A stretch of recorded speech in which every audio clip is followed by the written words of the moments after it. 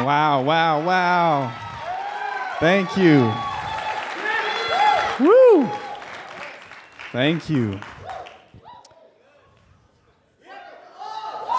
Good to be here. Thank you for that. So I have a question. Have you ever eaten at a really fancy restaurant? It's the type of restaurant that Kanye West would say offers sparkling water and still water. You know what I'm talking about? When you walk into a magnificent place like this, the atmosphere is almost energetic. Everyone is well dressed. And for the most part, you expect the staff to treat you with dignity and respect. You have your phone at the ready. You're going to Instagram every morsel that graces your plate. You know it's a nice restaurant when the serving sizes are as small as a stick of gum, and you have to hit up McDonald's on the way home. Are we on the same page? I went to a very bougie restaurant once with the love of my life. It was a place we had seen on TV. It was in New York City. Yeah, it was nice. I treat her well. One evening, after this highly anticipated waiting period, we were with two of our closest friends, and we went to this restaurant. Now, when you arrive at a fancy restaurant, I discovered that there's usually only a few things on the menu, to my disappointment, because everything is freshly imported that day from France. I don't know, somewhere internationally. And on that particular evening, I'll never forget, we ordered for the table king-sized prawns. Never had a prawn before. Never had a king-sized one. The closest I had come to something like a prawn growing up were fish sticks, right? I'll tell you, after that night, I have no interest in ever eating king-size prawns ever again. Now, some of you don't know what a prawn is, do you?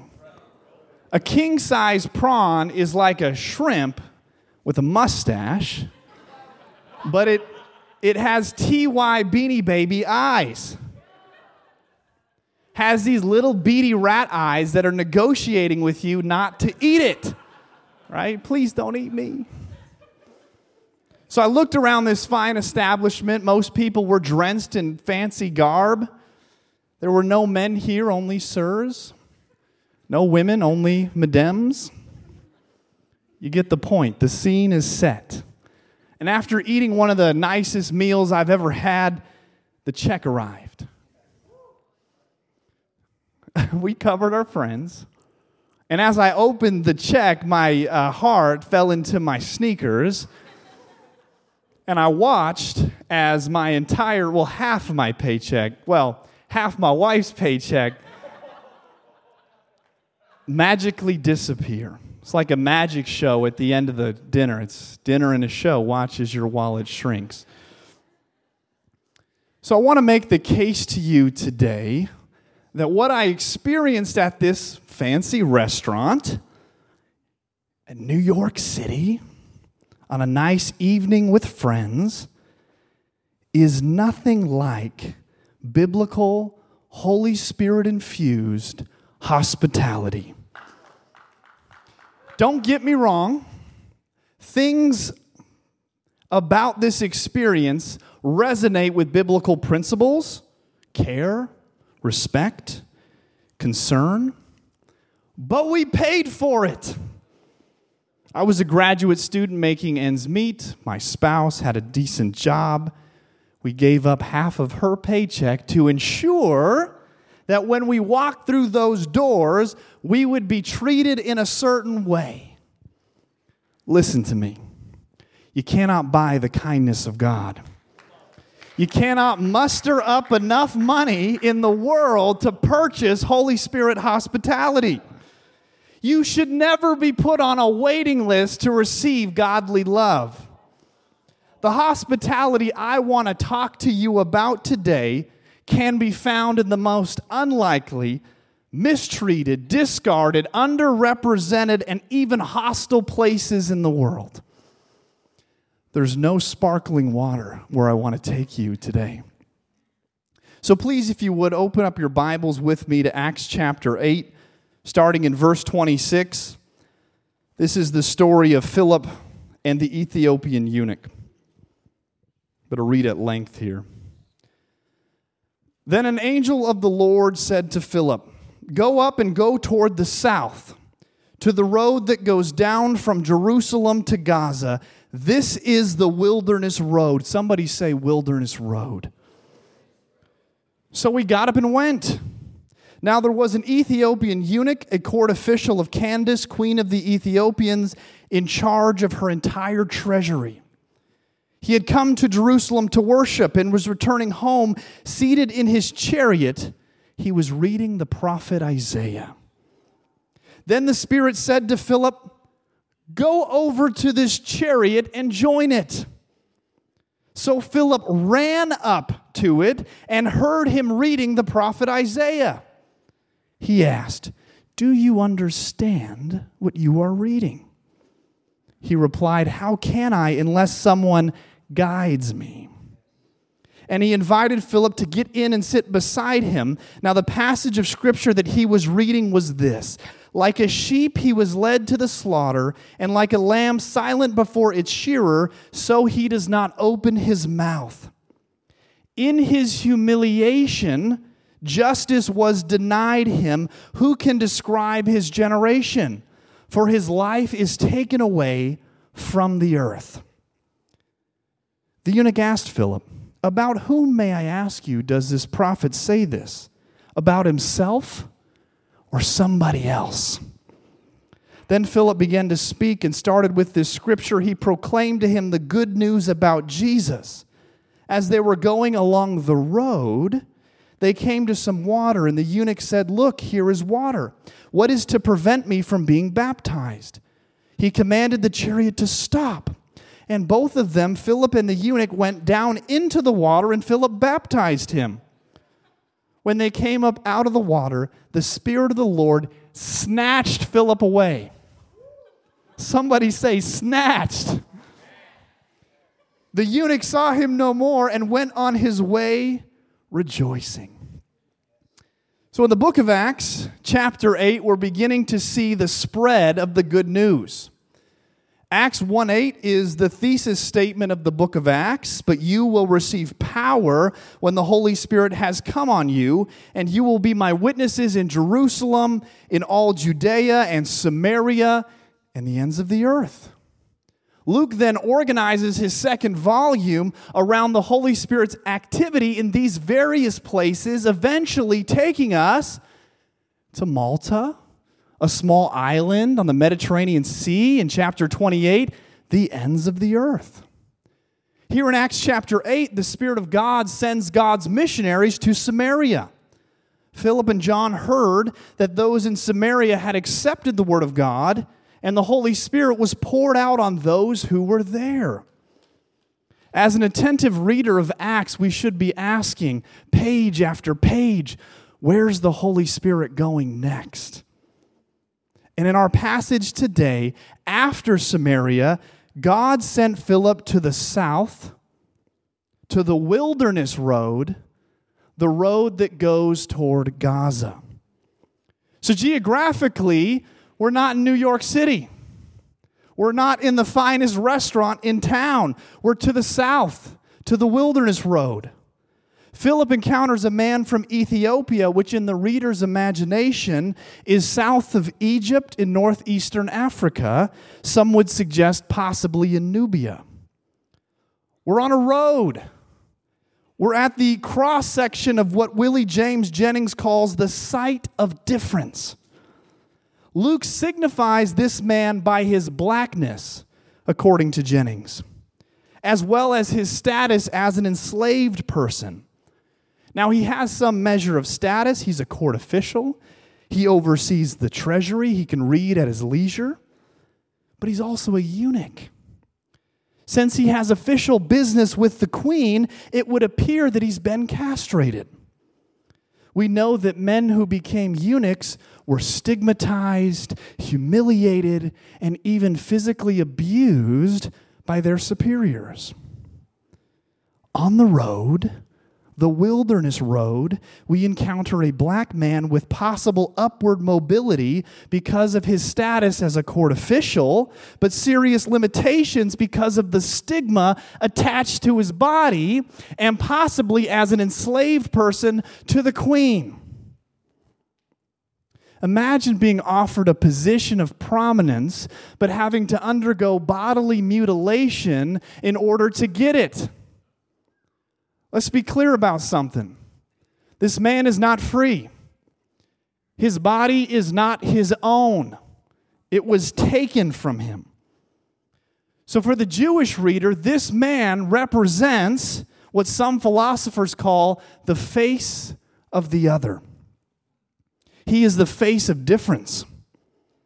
He is on the far margins of hospitality. But the scriptures tell us he's also a worshiper. He's probably like Cornelius in Acts chapter 10. He's a Gentile who worships the God of Israel. It's probably why he was reading the book of Isaiah in the first place. And here comes Philip. Let's pan the camera down the road 30 minutes. What's Philip doing? What's he up to?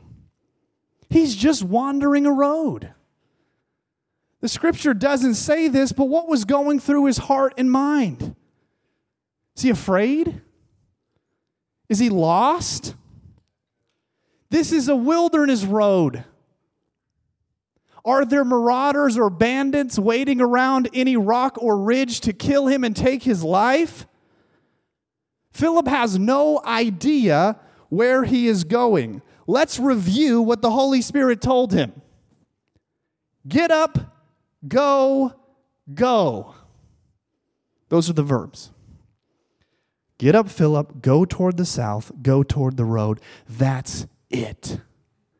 Philip's wandering a road aimlessly, probably afraid for his life, has no idea what he's about to encounter, and here comes a man seated in a chariot, reading the prophet Isaiah.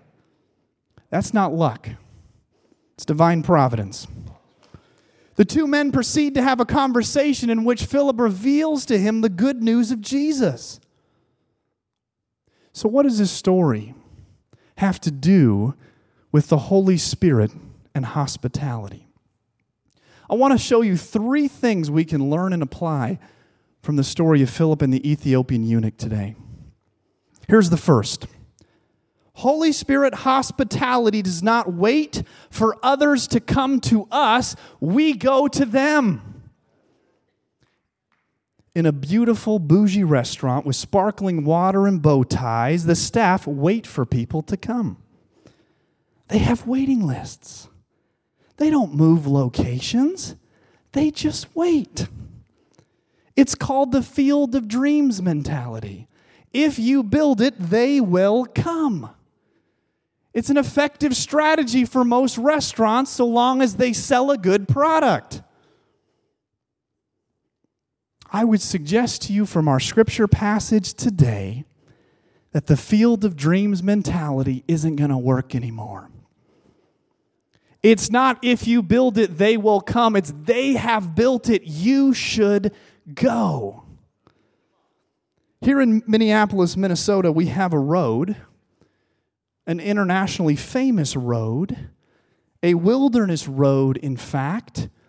It's called Chicago Avenue. You may have heard of it. I hope you've heard of it. It's no coincidence that North Central University is on Chicago Avenue. Following the murder of George Floyd, North Central University was jettisoned into the public eye. We were on national TV.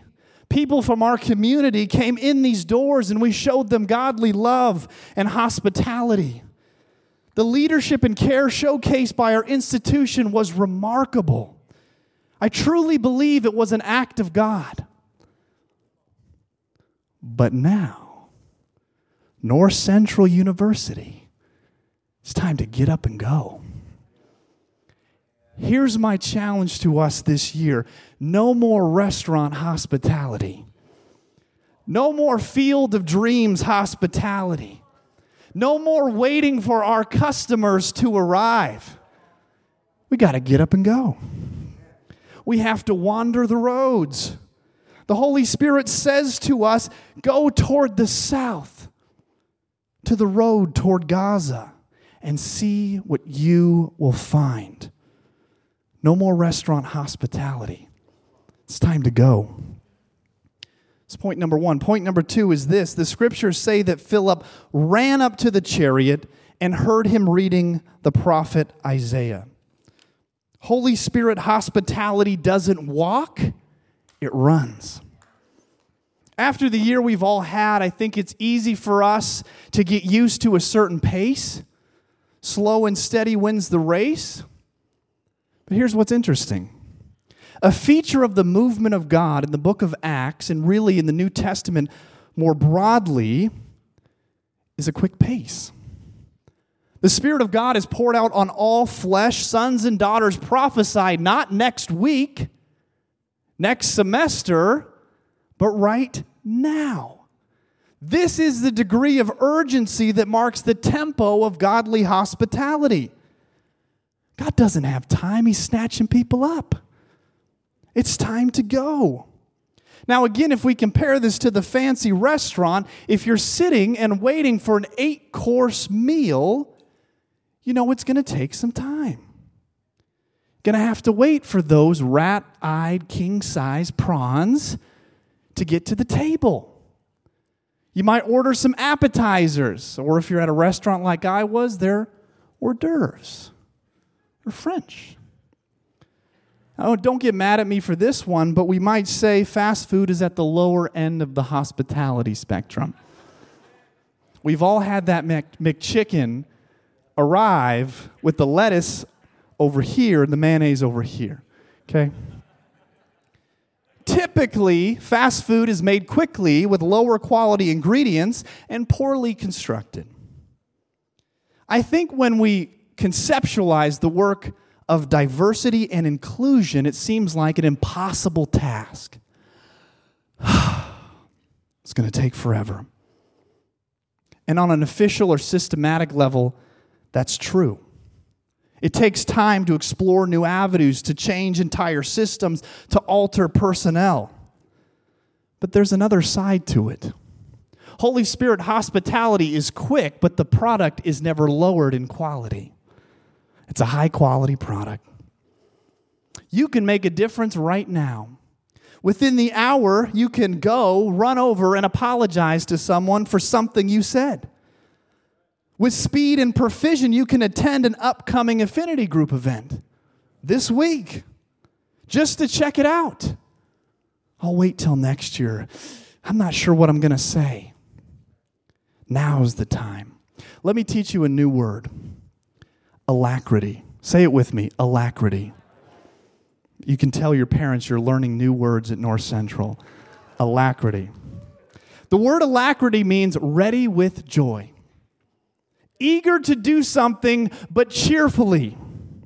The next time the Holy Spirit says to you, I need you to go talk to that person who looks, acts, behaves, votes differently than you, would you do so with alacrity? A joyful readiness. I'm ready to go. It's my second point. The third and final one is this. Holy Spirit hospitality seeks understanding. This one's important. Because if you do the first two and forget this third component, you're going to fall flat on your face. I've done it many times. Speaking from experience. The eunuch invited Philip to get into his chariot. It's not Philip's chariot. He didn't pay for it at Roman Chariot Depot. This is the eunuch's chariot. They're sitting next to each other. They're reading together. And before Philip says anything, he seeks understanding. What are you reading? Verse 32 says this. The passage of Scripture he was reading was, like a sheep he was led to the slaughter, and like a lamb is silent before its shearer, so he did not open his mouth. In his humiliation, justice was denied him. What was the eunuch's story? He was humiliated. He knew intimately justice denied. Now, he had some measure of influence, but he was likely enslaved. He had judgment placed upon his physical body by society. He would have been considered less than because of these social stigmas. But there they are, on a road, an in-between place. And it's only on a road that they're able to have this conversation in the first place. Not Philip's house, not with Philip's friends, not even at Philip's church. On the road. When you go to a fancy restaurant, the meeting is always on their terms. It's their property. They can kick you out if you don't pay. They have understanding, plenty of understanding, but it's conditional. They deeply, intimately care about what you want to eat, so long as you pay for it. They're so nice and kind and patient for a tip. There's a transaction involved. It's what they do. This is not the economy of Holy Spirit hospitality. In Philip's case, he's in this man's chariot. He's in the eunuch's personal bubble. This is his terms. He's interested in his activity. Hey, what are you reading? He doesn't just hand him a tract and walk off. I imagine he listens to him attentively. Do you know what it means to have justice denied? What is this word, humiliation? NCU and the surrounding region are your road. It's your in-between place. You're not home. You're not in your career yet. You're in between. You're waiting, exploring, seeking, wandering. I encourage you as you go out, as you do so with alacrity, that you would seek understanding. Because without seeking understanding, something tragic can happen to our good intentions. We seek out people who are different than us, but we make assumptions, we stereotype, and we ignore divine possibility. It's as if Philip, at the prompting of the Holy Spirit, jumps at the ready to get out of his comfort zone. He runs up to the chariot with excitement. He doesn't want to get in. So he just starts talking and talking and talking and talking and talking, and he never hears the eunuch's story.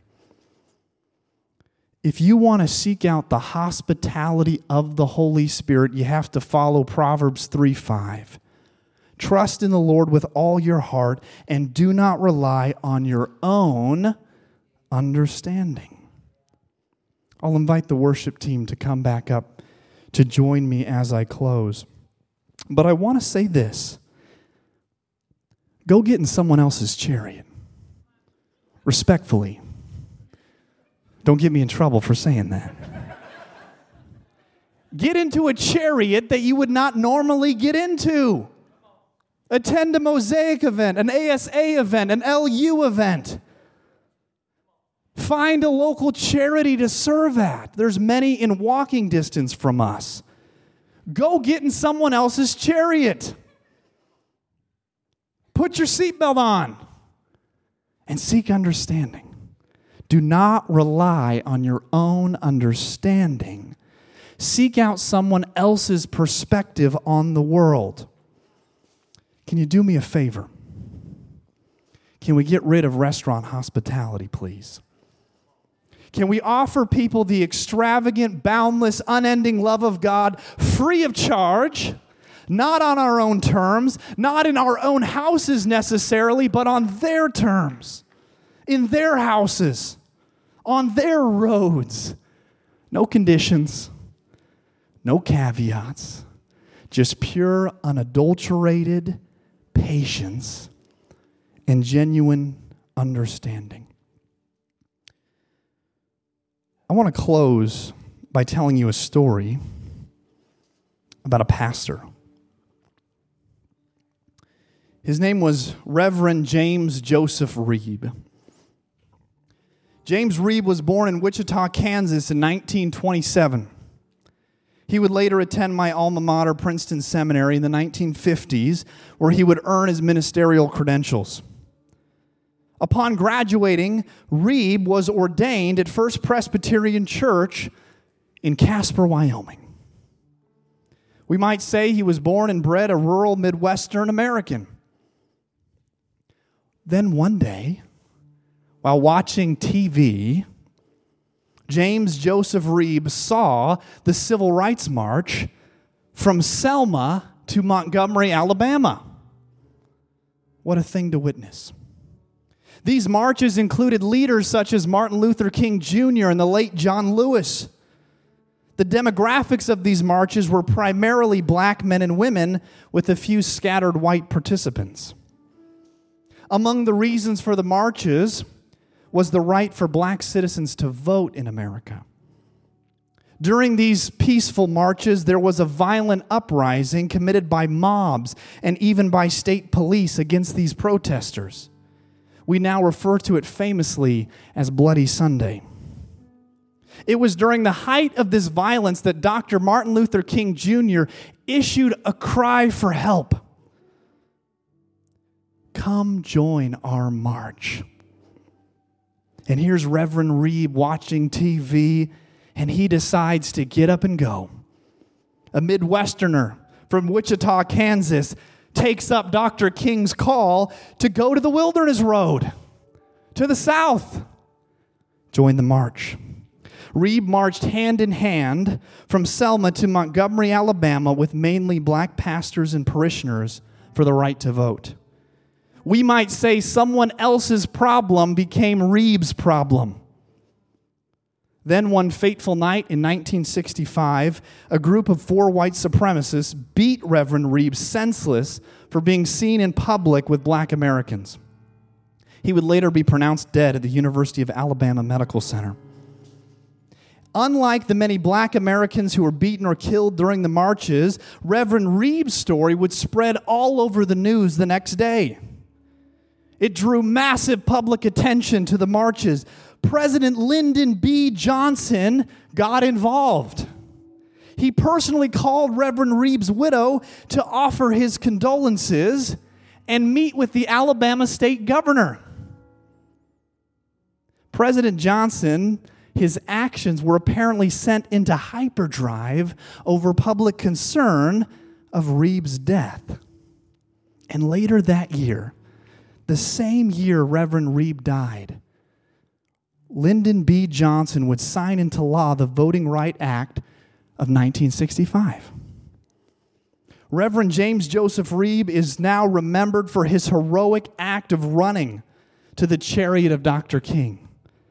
He went down the Wilderness Road. He got into someone else's chariot, and he joined this historic march for civil rights.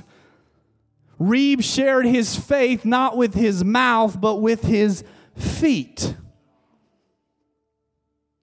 Be a Reeb. Be a Reeb. Be a Reeb. Get up, go out, run to wherever the Holy Spirit may lead you, and listen to the cries for help. Get up, go out, run, and listen. I'm going to close this in a word of prayer, and then I'm going to hand it over to our worship team. But I invite you, as we close, to press into God. Press into the face of difference. Press into divine hospitality. We miss out on great things when we stay seated. God has great things in store for you, but you got to get up, go, and listen. Would you stand with me as I pray? God, we come to you as broken vessels, knowing that you are the God of divine possibility. And by the power of your Holy Spirit, we can encounter other stories that are different than ours. Through television, Netflix, Hulu, you name it, we can see the world from someone else's perspective, but we have a choice. We can dismiss it. We can discard it. We can plug our ears and sing a happy lullaby. But we can listen. God, I pray that through the power of your Holy Spirit, you would embolden us to listen, to be hospitable. No more restaurant hospitality this year. Let's go. We pray for these things in Jesus' name. Amen.